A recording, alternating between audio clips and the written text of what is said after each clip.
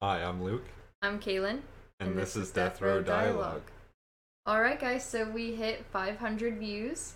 So make sure you go to Facebook. Once again, that's Death Row Dialogue. There's a page. It's public, so anyone can go join it.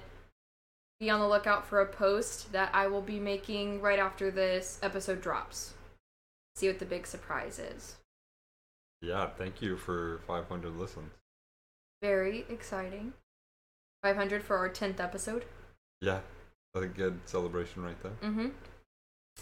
So, no listens from Arizona yet. Still waiting. I check every day.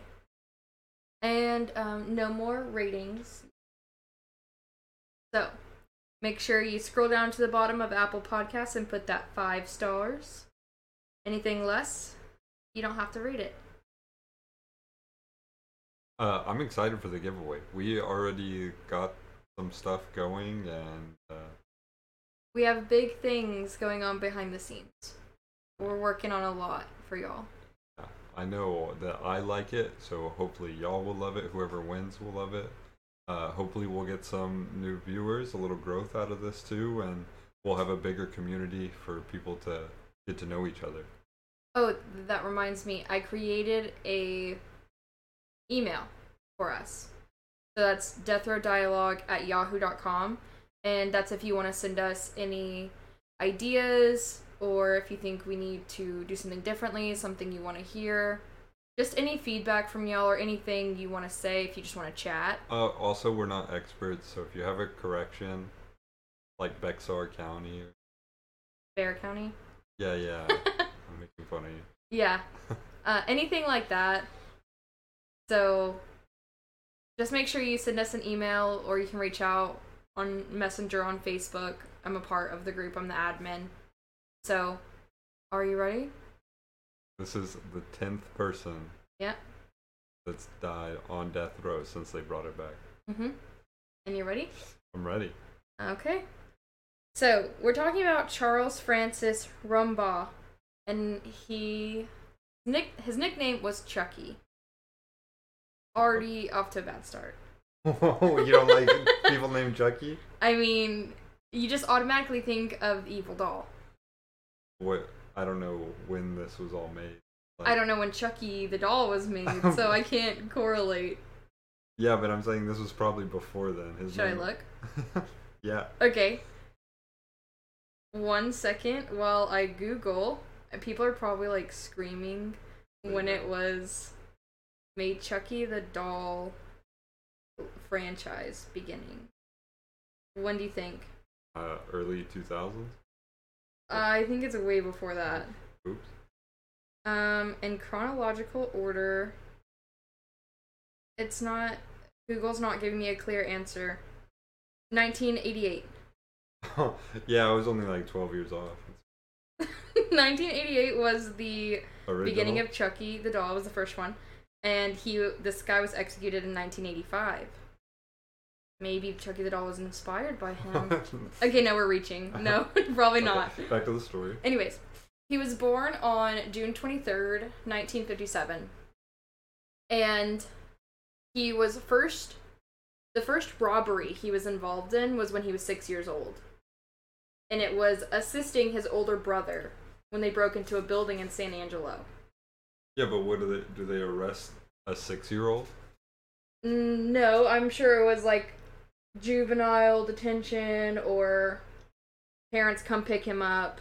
Right. That kind of thing.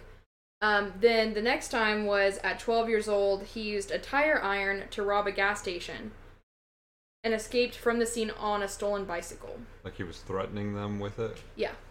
How do we know how old he was? He was 12. 12? Yeah. So, started early. It said that he was previously arrested for escape and aggravated assault of a police officer. But he had no TDCJ time spent. Right. So he wasn't actually in jail at any time. But that's the Texas. Yes. Right. So he could have spent time somewhere else. Yeah, I don't really think it's likely because he committed the capital offense when he was 17. Oh, okay. Yeah. So, wow. So we're getting right into it. So when he was 17 years old, On April 4th of 1975, Charles shot and killed an Amarillo jewelry store owner, 58-year-old Michael Ferrero. When he was arrested the next day, he pulled his weapon on an officer, who then, of course, pulled his gun out and shot Charles in the right hand. A few days before the robbery, he had used 2 pistols to rob a motel in San Angelo and got away with $350. So, all robbery based. Armed robbery. Yeah. Yeah. So, that was the crime, was robbing that jewelry store and shooting the owner. Yes. And, well, he also shot at an officer, too, right? It didn't say he shot, it just said he pulled his weapon out. Oh. So, I don't think he actually shot at the officer or shot the officer at all. Oh, okay. He just showed the weapon, so the officer shot. So, that was in April of 1975.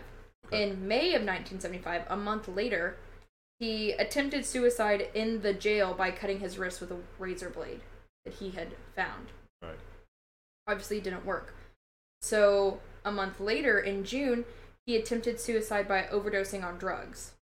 And it was unclear if the drugs were prescription drugs or if they were smuggled in by somebody. So, it never said. That was the next month. So, in December... Either way, he would have had to have been, like, stashing his own... prescription pills. Yeah. Yeah. So. But it never said that he was on any medication anywhere. So it leads me to believe it was, like, narcotics that were snuck in. Gotcha. So in December of 1975, same year that the crime happened, he escaped from the jail with 2 other inmates, Michael Sutton and Roger Barrett. The 3 inmates escaped by cutting an 11 by 11 inch hole through a steel plate that was 3/8 of an inch thick. And it didn't say how they cut this. But they then lowered themselves down to the street with bed sheets tied together. Sounds like a movie. Yeah, I was thinking this is straight out of a cartoon. Yeah. So they lowered themselves down to the street where Bobby White, one of the inmates' girlfriends, some of them said that it was Charles' girlfriend, some said it was one of the other inmates' girlfriend.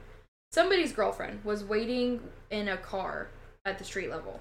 So they all got into her car, and I think they made it like 2 hours away in Snyder, Texas. And a DPS officer was doing a routine driver's license check, pulled them over, asked the driver, Bobby, for her driver's license, and she happened to not have it on her. And I guess, I don't know if they took off their inmate garb, or he just didn't notice that there were inmates in the car. Right. But it said that the only reason they were taken to the courthouse was because she didn't have her driver's license. So they were all taken... Wow. Yeah, they were all taken to the Snyder County Courthouse, and the inmates then overpowered the officer, took his gun, but before they could use the gun on him, another officer arrived and subdued the inmates. Wow. Yeah. Why did they wait till they were at the courthouse? If they were gonna... I don't know the details. I don't know if they all rode in the police officers, because there was 4 of them in the car. Right. So I don't know if they followed him. Not really sure. There's a lot of missing pieces. And also, like, she was just parked on the street for days or hours or whatever, you know? They would have had to have had some kind of communication. Well, I don't know how the correspondence worked back then. Yeah. If you had visits. So it's in the 80s, so I doubt they're recorded visits. Right. So they're probably just sitting face to face with somebody once a week, and you could plan it out. Yeah, I guess. Pretty well, and say on this day we plan to have our hole cut. Yeah. I don't know. It's ready to pop open, and we got our bed sheets tied together. Yeah, I don't know. It's really interesting. I want to know what they used. As I was reading this, I was really expecting them to say they dug a tunnel with, like, spoons or something, just because of how crazy this escape story was. Yeah, to saw through a metal plate. I mean, I guess you have nothing but time whenever you're... But this wasn't, like, years. This was from April to December of the same year. So, I mean... Yeah, but we don't know these other 2 guys. Yeah, maybe they were working on it before he got there. Right. So... They took them back to jail, and that's when he got charged with the escape charge. Gotcha. And I think that's when he got charged with the assaulting of an officer, too. Oh, okay. So, the next year, in 1976, he was escorted from the jail to the district court for his death sentencing. And Charles then threatened to kill the judge, the bailiff, the district attorney, and his own attorney. Officials then found a metal strip about 7 inches long and 1.5 inches wide sharpened to a point on him. So he made a shiv. Yeah. And I guess he was just going to kill everyone. His own attorney? He obviously didn't think he was doing very well. I guess so. The only guy rooting for you. Maybe the attorney was like, look, man, you're not getting off. I mean, if he didn't try to escape prison. I don't know. He started crying pretty early. Yeah, that's what I was thinking. Like, it seemed like he never even had a chance. Yeah. But, so, that's what I'm thinking is, like, maybe he used the shiv to, like, make that hole. It sounds like he had... He's resourceful. Yeah. He's a smart criminal. That was in 76. It didn't say what month in 76, but then later, in April of 76, the jury recommended the death penalty after listening to a recorded conversation where Charles called himself an assassin and said that he would have shot the officer in Snyder if he had had a gun. I just don't, like, you're referring to yourself as an assassin. That just makes me think you are crazy. Yeah. I just feel like normal people don't say that. Especially out loud. On a recorded line. Yep, well, and also saying, like, you're gonna kill an officer, too. And it make like, when was he being recorded? Was this like an interview? Was he telling officers this? Right. I mean, he seemed like he was that type of person. If he's telling everyone in a courtroom that he's gonna kill him. Yeah. Okay, so... But he's still 17 at the time? Okay, so this was the next year, so now he's 18. Yeah. So, now we're jumping forward to February of 1983. So, this was right before he was executed. 10 years later. He's 26 now. His mom and dad, Harvey and Rebecca, applied for an appeal for Charles, which he fought. He was like, I don't want you to do this for me. I'm done trying. And they sent an appeal saying that he wasn't competent to stand trial. The trial sent Charles to Springfield, Missouri to determine if he was competent and had him speak with a psychiatrist there. But after the exam, the district court held a hearing and they heard conflicting testimony. Like, one psychiatrist was saying this and then another was saying this. But it wasn't the Springfield psychiatrist, it was like other psychiatrists that were saying this. Right. So they subpoenaed the Springfield psychiatrist and had them come from Missouri to Texas to actually read the notes. Because I think the notes were sent and they weren't clear. Oh. And so there was conflicting testimony on the notes. Gotcha. So he came to testify and they had another trial to hear the testimony of the psychiatrist. During this trial, Charles was shot in the chest after he lunged at a deputy U.S. Marshal in the courtroom.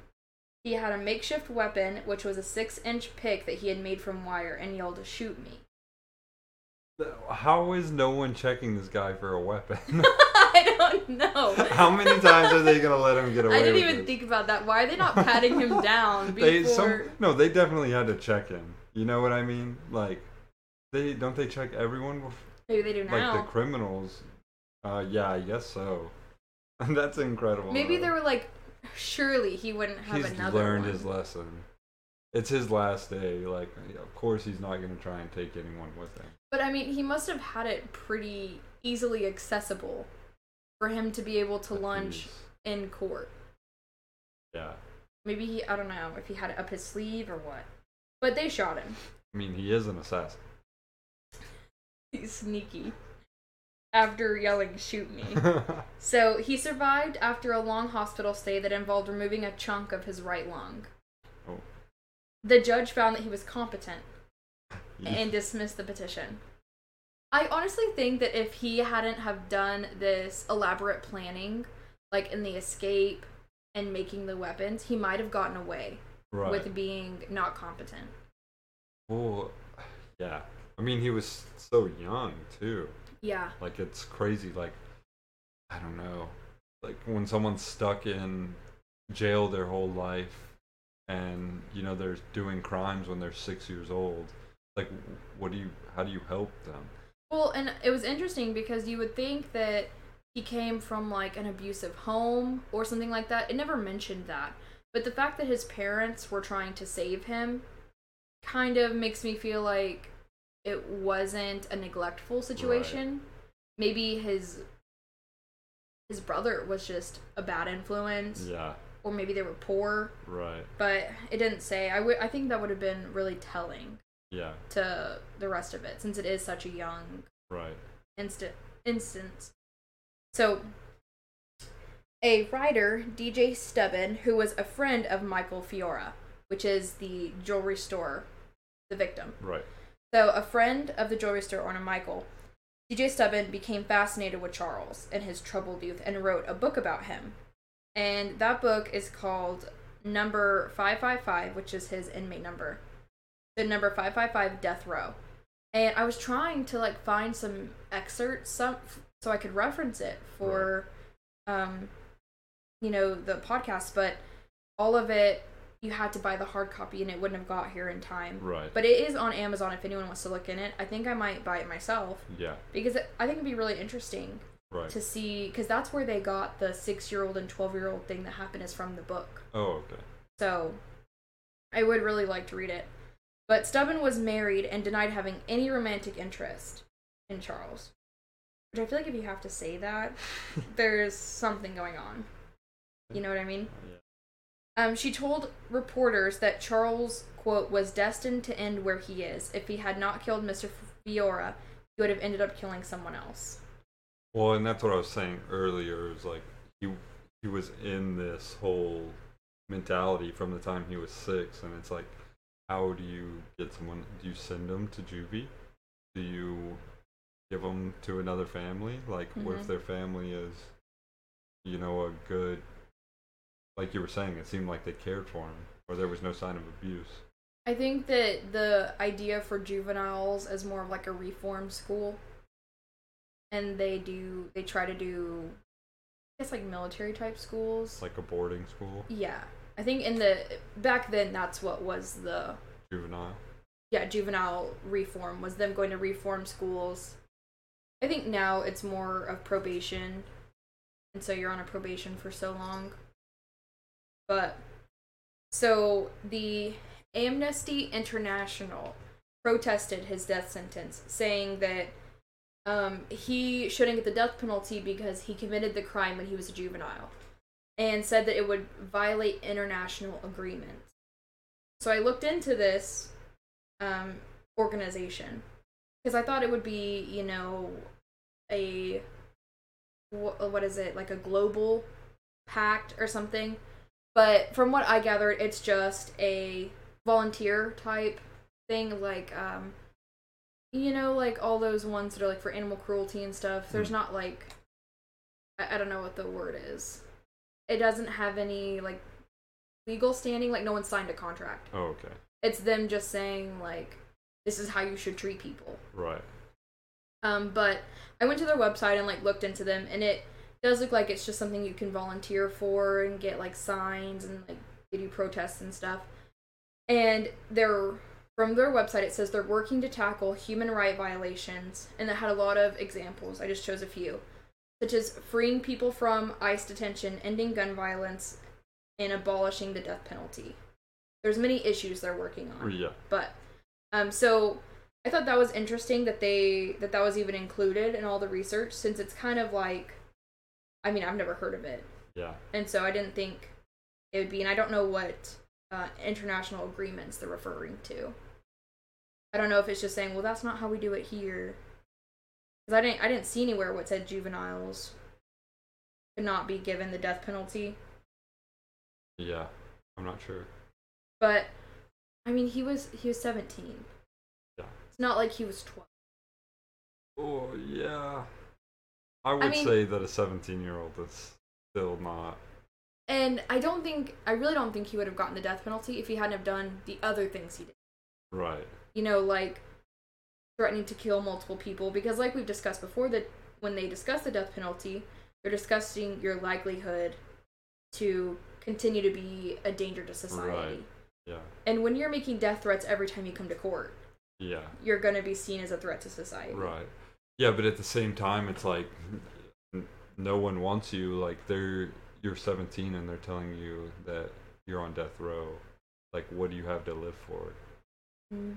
So but, I don't know. Like, it's hard to say. Like, could they have given him life in prison? Is that any better? He had 10 years that he sat on death row, and he had 10 years to change.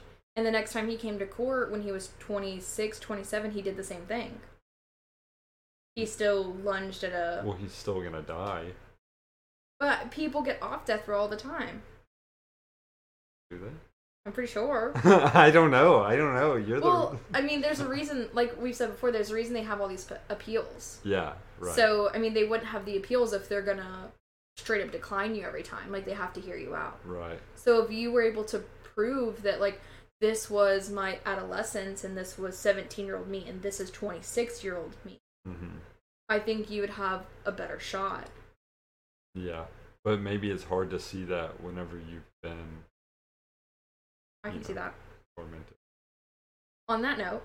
Yeah, I'm ready for the last words now. Oh, we're not there yet. Oh, sorry. In prison, he said he was forced to kill Fiore. Do you want to know why he was forced? Why was he forced? He said, quote, "I would run in and stick a gun in someone's face and say, 'Give me your money,' and they would give me their money. Finally, someone called my bluff." End quote. So, he was forced to kill him because... He said, "I don't want to give you my money." Yeah, you're not going to kill me. Well. So, he ended up with $54 from that robbery. Yeah. Should have given him the money. So, I mean, that's that whole thing again, you know? Yeah. Was it worth it? On either end, was that $54 worth it? Right. 2 people died. Yeah. Over $54? Yeah. I mean, like the reporter said, he was probably gonna kill somebody eventually. So, just sad. He was executed on September 11th of 1985 when he was 28, after having 2 stays of execution on July 20th, 1982 and April 9th, 1983. So, his first day, they didn't even set an execution date until he'd already been on death row for like 8 years. Oh, wow. So, I mean, he had a lot of time. Yeah. His last meal was 1 single tortilla. Oh. Was this like per request? Or yes, 1 single tortilla. He just asked for 1 tortilla? Mm-hmm. What do you think about that? Wow. Do you think that tells something about his psyche? You seem really bitter. Like, but I've been saying that this whole time. You know what I mean? Mm. It's like you're so mad that you're not even gonna eat. It's like, what's the point? I'm gonna die. Why are you trying to do this for me now? Whenever, you know, I've been drugged through crap my whole life. I thought that was so interesting. Yeah, it is really interesting. 1 single tortilla. Like, every other person has, like, hashed out. Steak and beans and, yeah, 1 Dr. tortilla. Pepper. Not even, like, beans. Just the tortilla. Not even butter. No, but a cold one. You have any from the back of the refrigerator? Frozen. Okay, so his last words was, "DJ, Lori, Dr. Wheat, about all I can say is goodbye, and for all the rest of you, although you don't forgive me for my transgressions, I forgive yours against me. I'm ready to begin my journey, and that's all I have to say." That was it. Pretty standard. Mm-hmm. So, yep, that is the 10th person that was executed on death row. I think I would plan to just never stop talking. They asked me. They're like, "All right, that's enough." Yeah, we're gonna. You said, "Y'all have some water. My throat's a little dry." I got my information from historical crime detective HealLaunch.com, Murderpedia, and the TDCJ website. So, I hope y'all enjoyed our 10th episode. Make sure you go to Facebook to see our giveaway.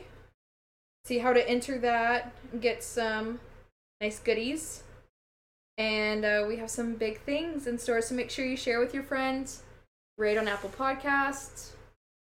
Tell everyone about us. We'll be here every Tuesday. Every Tuesday. All right. See you in the next one. Bye. Bye.